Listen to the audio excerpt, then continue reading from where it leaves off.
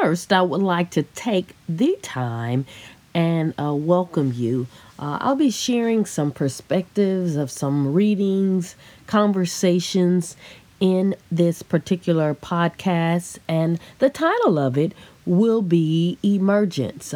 Oftentimes, I have found myself wondering, why didn't anybody tell me this? Or things that I would like to share with my younger self, and thinking of some things that I would like to share with my daughters or my son. And so, a word that came to mind for me was emergence. I'm just so blessed because I feel like, what? I am finally starting to see where God has been calling me to be. And let me tell you, it's a beautiful feeling. So, the first thing I want to talk about is something that I read, and I'm just going to read one quick sentence from it. It says, "Finally I learned that we shouldn't seek answers as much as we should seek God."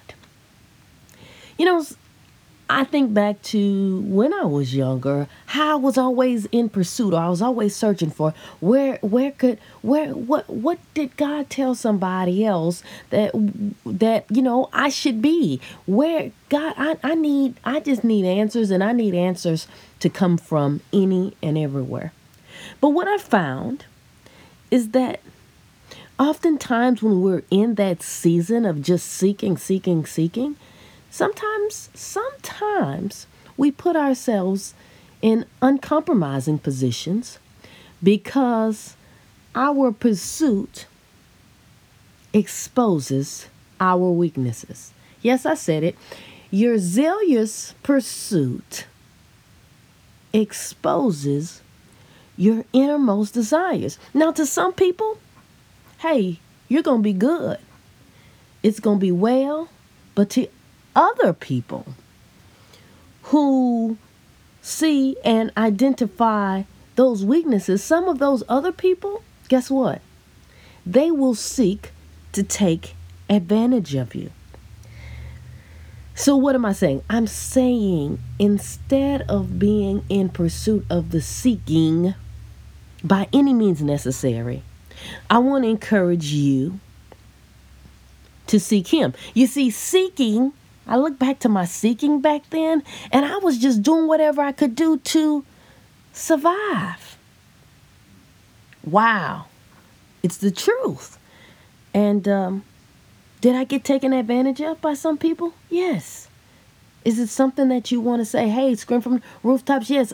People have taken advantage of my weaknesses or my pursuit to want to be better in Christ Jesus. Some people would much rather deal with the gift than to deal with me. How many people in here, you're gifted, you're talented, and let me say this, you don't mind giving.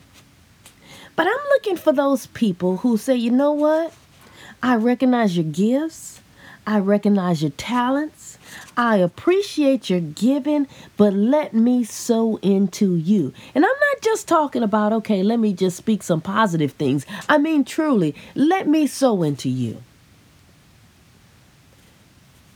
So what am I saying?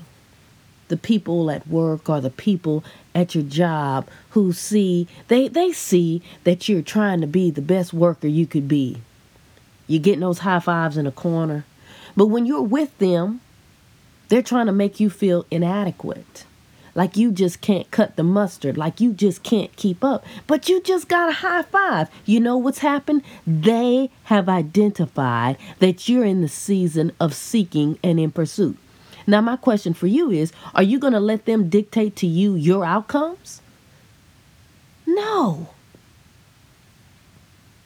No. So, again, this is just a brief snippet of some things that we will be discussing as we talk about emergence. This has been on in, pressing in mentally for me as it relates to what would I tell my younger self, and how am I going to put this into words for people to be able to identify.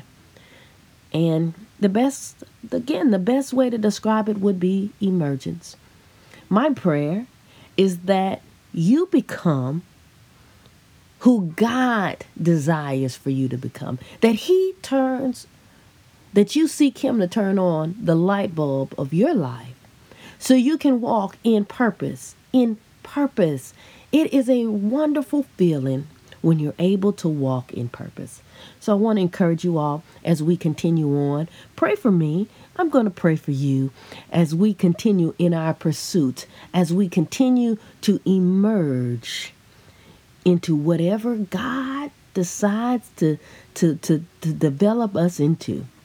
Until we meet again, God bless.